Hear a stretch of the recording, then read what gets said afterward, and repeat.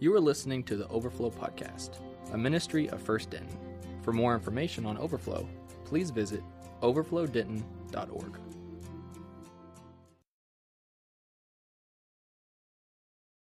The harvest is plentiful, but the laborers are few. The harvest is plentiful, but the laborers are few. We're going to memorize this. The harvest is plentiful, but the laborers are few. Go. The harvest is plentiful, but the laborers are few. The harvest is plentiful, but the laborers are few. One more time. You got it? Yes. All right, because we're not done yet. The harvest is plentiful, but the laborers are few. Here's the next part. Therefore, pray earnestly to the Lord of the harvest to send out laborers into his harvest. Therefore, pray earnestly to the Lord of the harvest to send out laborers into his harvest. The harvest is plentiful, but the laborers are few. Therefore, pray earnestly to the Lord of the harvest to send out laborers into his harvest.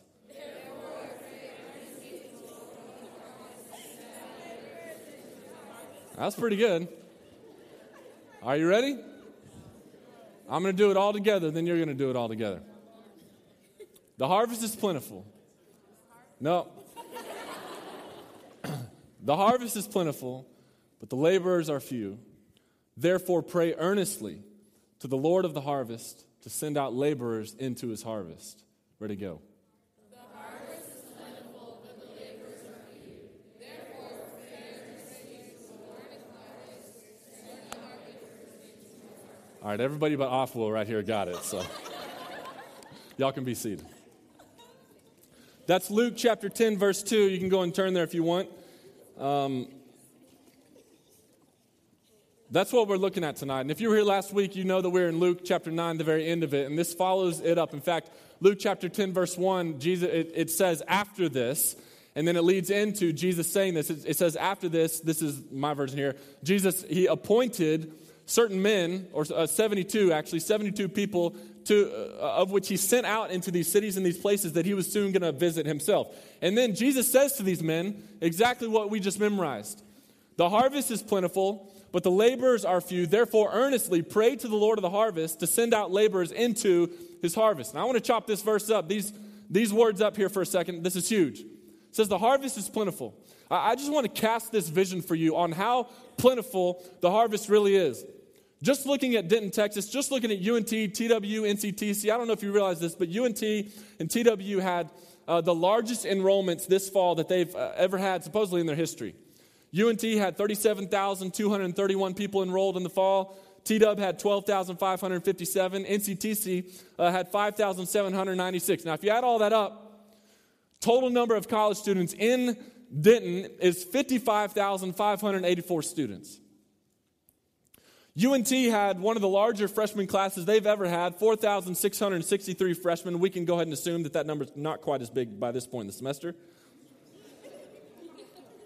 TW also had a large class, 2,309 freshmen. TW had a large class of just new students, freshmen and transfers together, 4,288. Now, it's a generous estimate to say that 10% of the population of college students in Denton is involved or connected to a church. It's generous to say 10%.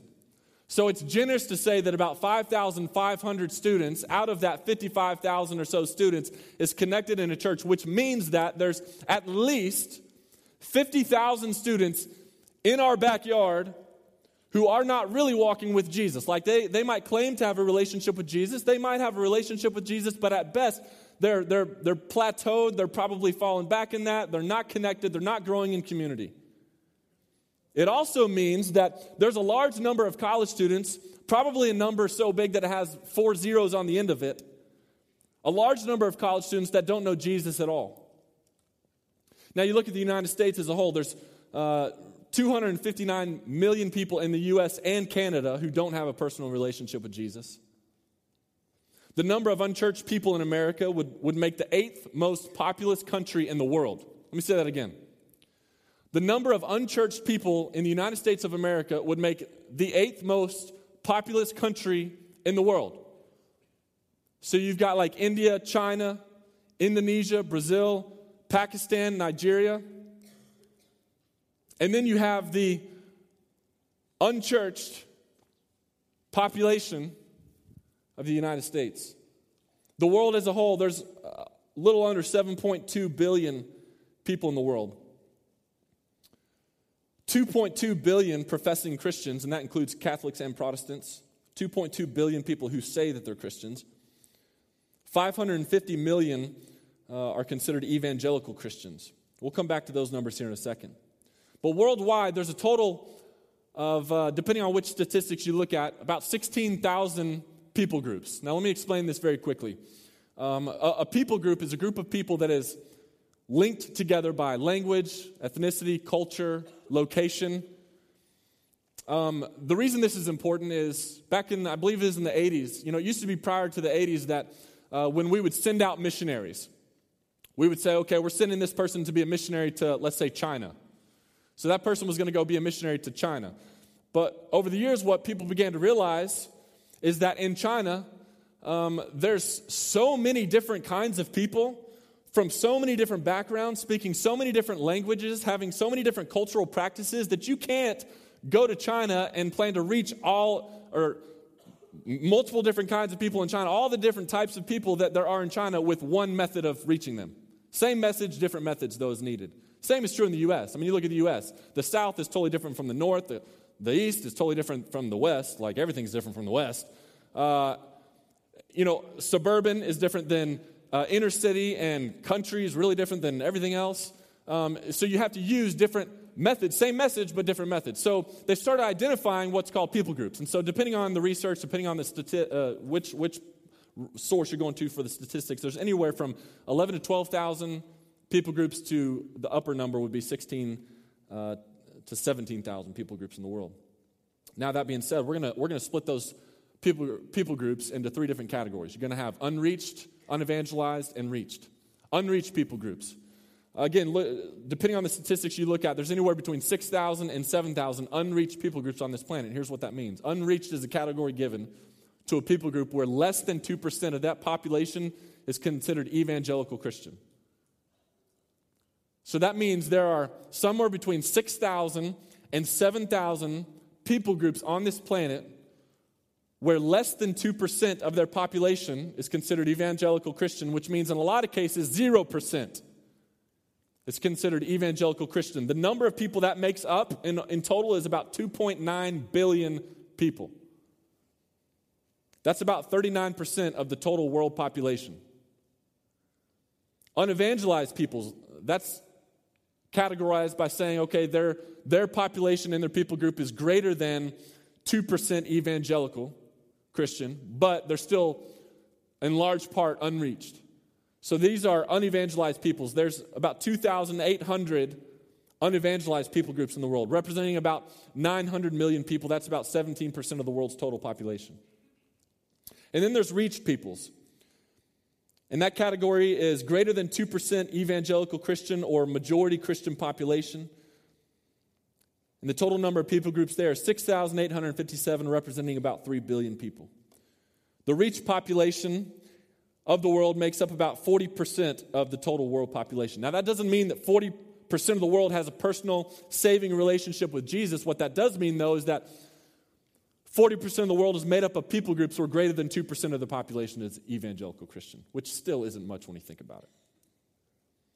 Let's talk about international students for a second. Bring it back to the college world. There's almost 1 million international students studying in the United States right now. 62% of that number of international students studying in the U.S. are from what's called the 1040 window. Now, if you've never heard of the 1040 window, let me explain that to you. If you're to look at a map, you got lines of longitude and lines of latitude. The The 1040 window is this window in between 10 degrees latitude, 40 degrees latitude, stretching from West Africa all the way to East Asia. Within that window, within those two lines of latitude, represents the most unreached part of the world. So West Africa through the Middle East into East Asia. 62% of the international students studying in the United States right now are from the 1040 window, the least reached part of the world. UNT has just under 3,000 international students on its campus. TWU has just under 300 international students on its campus. Between the two campuses, you're right at about 140 different countries represented. And here's where I think it gets interesting. 9 out of the 10 most persecuted countries on this planet are represented here at UNT and TWU. There are students at UNT and TW from 9 out of the 10 most persecuted countries in the world. The only country out of the top 10 that's not represented is North Korea, and it's number 1. But you've got Somalia, Iraq, Syria, Afghanistan, Sudan, Iran, Pakistan, Eritrea, and Nigeria all represented at UNT and TWU. Here's what that means. These 10 countries are 10 of the hardest to access countries in the world for Christians. 10 of the hardest countries for you to get into. 10 of the hardest countries for you to get into and then stay there. Yet, you have access to those countries. I have access to those countries by simply walking across campus. 9 out of the 10 countries with the most unreached people groups in the world are represented on your two campuses, UNT and TWU. 9 out of the 10 countries with the most unreached people groups are represented, and some of those countries are represented in great numbers. India, China, Pakistan, Bangladesh, Nepal, Nigeria, Iran, all in the top 10 with the most unreached people groups, all represented in significant numbers on your campus. Indonesia and Sudan are both represented on your campus, not as insignificant of numbers, but still represented. Laos is the only country, if you don't know where that is, that's in between Thailand, Vietnam, and Cambodia. Laos is the only country, and actually China borders it on the north. Laos is the only country in the top 10 list without students in Denton. But that being said, Laos, even though it's also in the top persecuted countries, and it is illegal to proselytize or evangelize there, and it's all but illegal to be a Christian, it's really not that hard of a country to get into. So why is it important to talk about this? Why is it important even, let's just focus on internationals for a second. Why is it a big deal to even talk about international students and reaching international students? Well, it's a big deal because 40% of the world's 220 heads of state, like presidents, country leaders, 40% of them once studied in the United States. That's almost half. It's a big deal because this almost 1 million international students that are studying right now in the United States are going to go back home and be leaders in their government, leaders in their countries. But here's what's crazy. 80% of those students will return to their countries having never been invited into an American home. Only 10% of those international students will ever be reached by ministries within the United States. So what do all these statistics mean? I mean, the stats alone don't mean that the harvest is necessarily plentiful, because the reality is not everybody's going to respond to the gospel. Not everybody's going to be saved. But when you consider some of the things that God's word says, things like 1 Timothy 2:4 says, God desires all people to be saved and to come to the knowledge of the truth. All people to be saved. 2 Peter 3:9 says, the Lord is not slow to fulfill his promises, some count slowness, but is patient towards you, not wishing that any should perish, but that all should reach repentance. John 3:16, for God so loved what? The world. Not the United States, not just the 2.2 billion who claim to be Christians, the world. All 7.2 that are currently on the planet, and everybody that came before us and is coming after us. Romans 10:13 says, everyone who calls on the name of the Lord will be saved. So these statistics don't in and of themselves necessarily mean the harvest is plentiful, because again, not everybody's going to be saved, but based on what Scripture says, it leads me to believe that if there are 4 to 5 billion people on earth who have not yet been saved, there's surely got to be a harvest that's plentiful. Even though Jesus said these words 2,000 years ago, they've still got to be true today. So he says, the harvest is plentiful, but. Now, if you've been in Overflow for any significant period of time, you know that when we come to the word but, we talk about it because it's a significant word. It's one of the smallest words in the English dictionary, but it's had one of the greatest impacts on all of history. The word but's like the stop sign of Scripture. And you can't treat the word but, the stop sign of Scripture, like you treat stop signs when you're driving. You pull up to stop signs when you're driving, and what do? You check, make sure there's no cops, and you roll right through. But let me tell you, and it is funny, but let me tell you, it's a serious offense when you do that to Scripture. Because when you don't stop at the word but, you miss what's coming. And that's a really dangerous thing. Just like it's dangerous to roll through a stop sign when you're driving, you can get broadsided by a car and die. If you miss what's coming when you see the word but, the stop sign of Scripture, you could get broadsided and die. It's that dangerous. And let me tell you, just this word is great. The word but is great when it comes to your own salvation. We've talked about that. Romans 6:23, for the wages of sin is death, but, game changer. The gift of God is eternal life in Christ Jesus. Romans 5:8, but God demonstrates his love for us, and that while we were still sinners, Christ died for us. Ephesians chapter 2, verse 1 says, you were dead in your sin. You were dead in your transgression. Ephesians 2:4, just a few verses later, says, but God made us alive in Christ.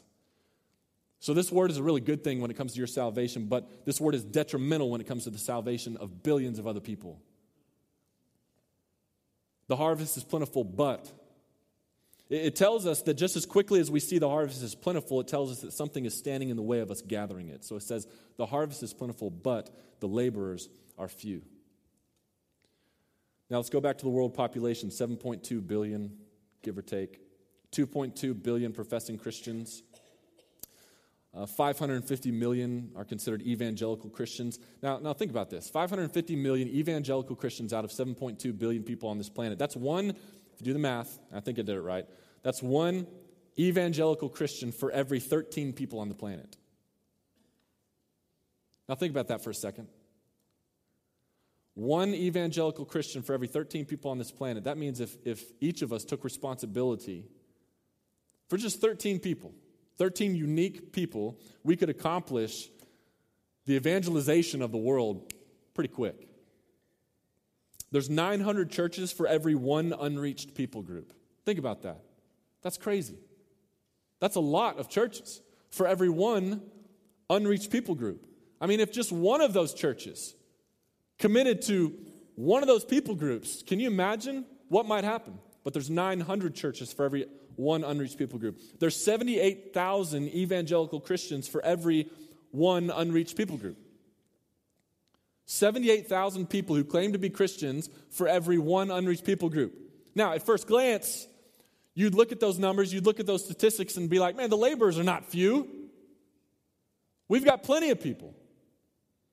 But let's look a little bit deeper into those numbers. All the missionaries in the world, you total it up, and this includes Catholic and Protestant, 400,000 foreign missionaries. So out of 2.2 billion people who claim Christ, only 400,000 are actually leaving their homes, going to a foreign place, and that's not necessarily, leaving the country, but a foreign city even, to be missionaries. Of those 400,000, 309,315 to be exact, which is 77% of the total 400,000 missionaries, are in reached parts of the world. Now, you may have missed that. Going back to those three categories, you've got unreached, unevangelized, and reached. Reached is the part of the world that has the most exposure to the gospel, the most Christians. 77% of the foreign missionaries in the world are currently serving in reached parts of the world. Now, to some extent, that makes sense. Like maybe it wasn't the reached part of the world before they all got there, but still, it is interesting to think about 77% of human missionaries are serving in the most reached parts of the world. Unevangelized parts of the world, there's about 20% of those missionaries serving there, 77,000 or so. And then you get to the unreached parts of the world. That 2.9 billion people, and only 3% of the 400,000 missionaries are serving there, about 13,000 missionaries. The number of current unreached people group missionaries compared to the total 2 billion Christians in the world equals the same probability of being in a plane accident. It's like 0.000005 or something like that. So if you're one of the 2.2 billion Christians, self-professing Christians in the world, the chances of you being a missionary to an unreached people group are just as good as the chances of you being in a plane accident. The ratio of current unreached people group workers to the total unreached world is one missionary for every 216,300 people. Now go back to the stats we looked at earlier where it seems like we've got a lot of laborers. One Christian for every 13 people on the planet. 900 churches for every unreached people group. 78,000 evangelical Christians for every one people group. Yet, as far as people who are actually serving, there's one missionary for every 216,300 unreached people. There's about 4.2 million people currently serving as full-time Christian workers, pastors, ministers, whatever. 95% of them are working within the Christian world. And labor doesn't just come in the form of hands and feet on the ground on foreign soil. It comes in the form of laborers back home, laboring to earn the funds to send the hands and feet to the foreign soil. So let's look at this, what Christians earn. Annual income of all church members, and I think this is just the United States. Annual income of all church members is $42 trillion. Annual income of evangelical Christians, like just evangelical Christians, is approximately $7 trillion. And so what do they give? The amount of money given to any Christian cause is about $700 billion a year. So church members are making about $42 trillion a year. And the amount of money given to any sort of Christian cause is about $700 billion a year. Coincidentally, that's also how much we spend in America on Christmas.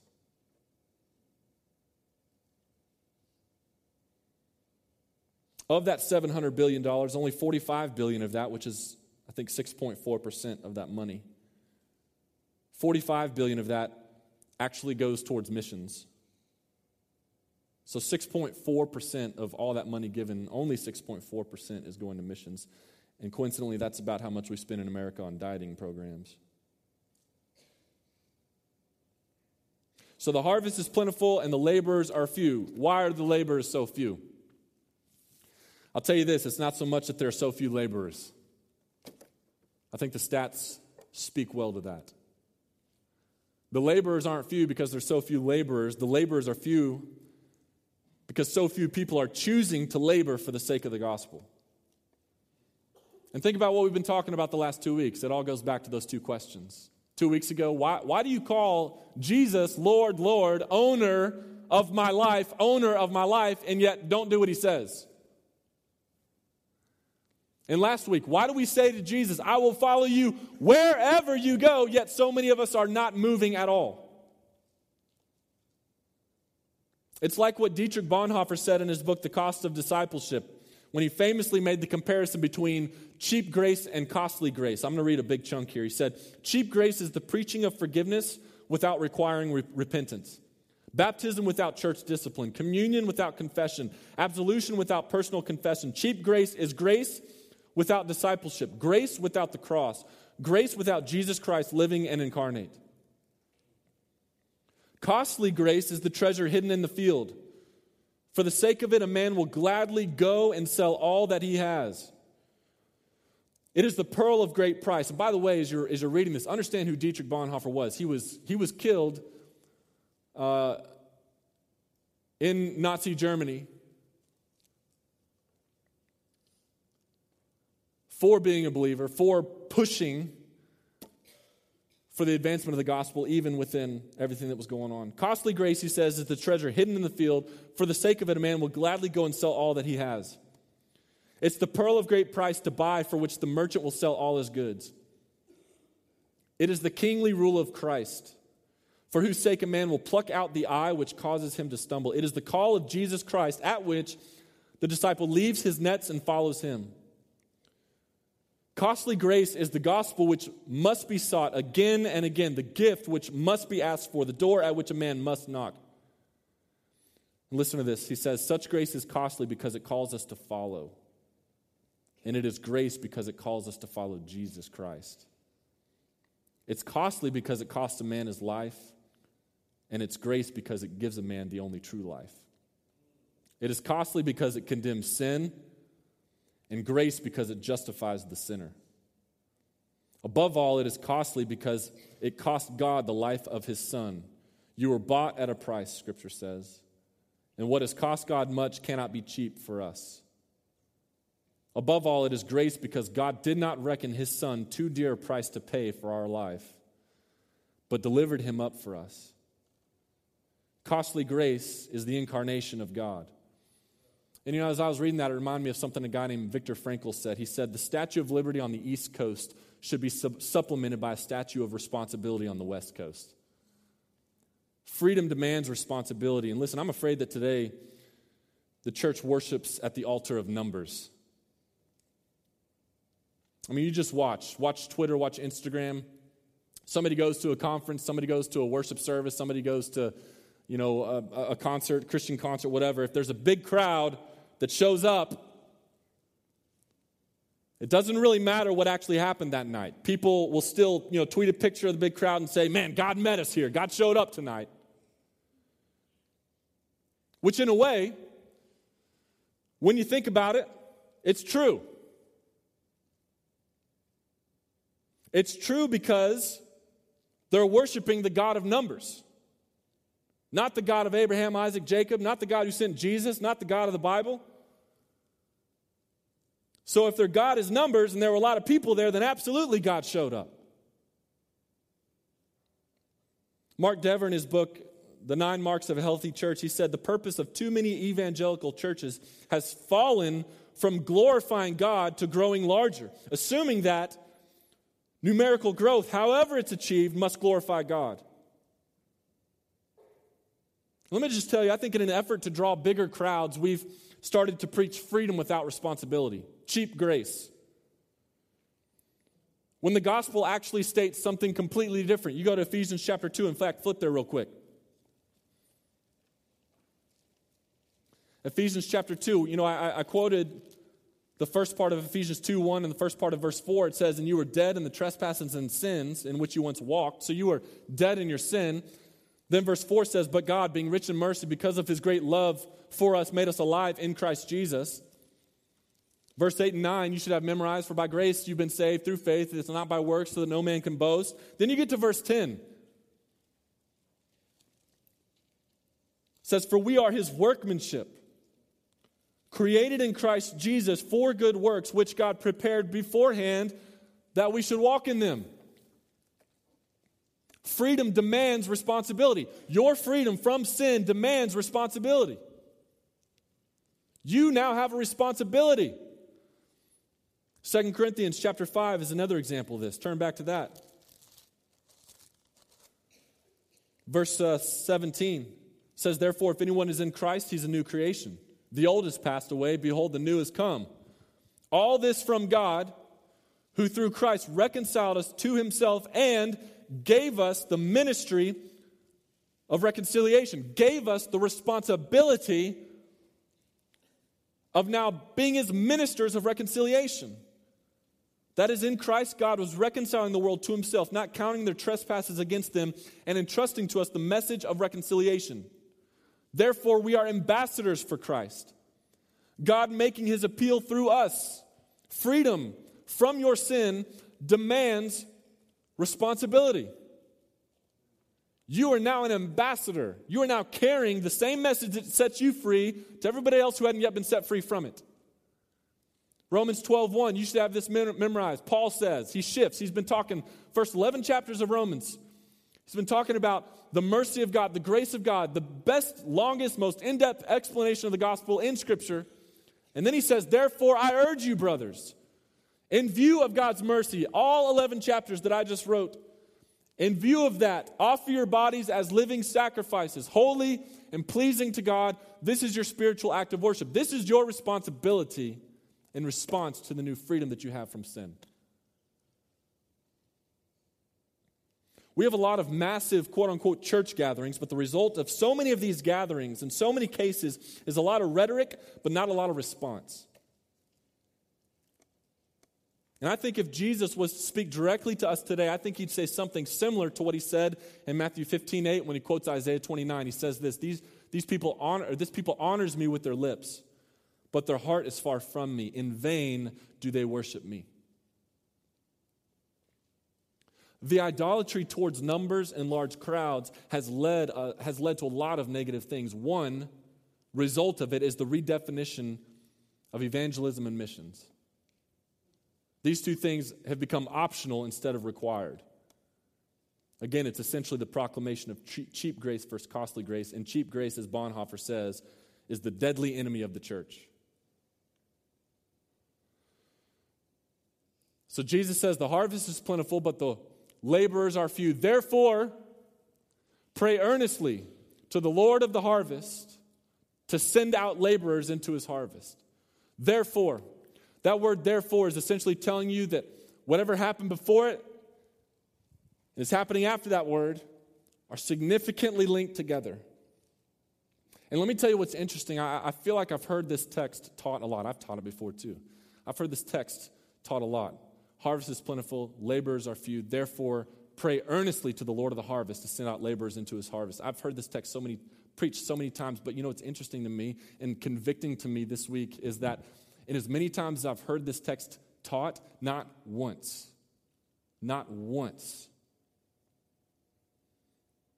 have we done right then, in that moment, what this text seems to demand of us. He says, therefore, pray earnestly to the Lord of the harvest. Not once have we stopped and done that. He says, pray earnestly. That word, pray earnestly, essentially means to get on your knees and beg. And it implies the willingness to do whatever the Lord ends up saying to do. It's the willingness to go if you are the one he chooses to send.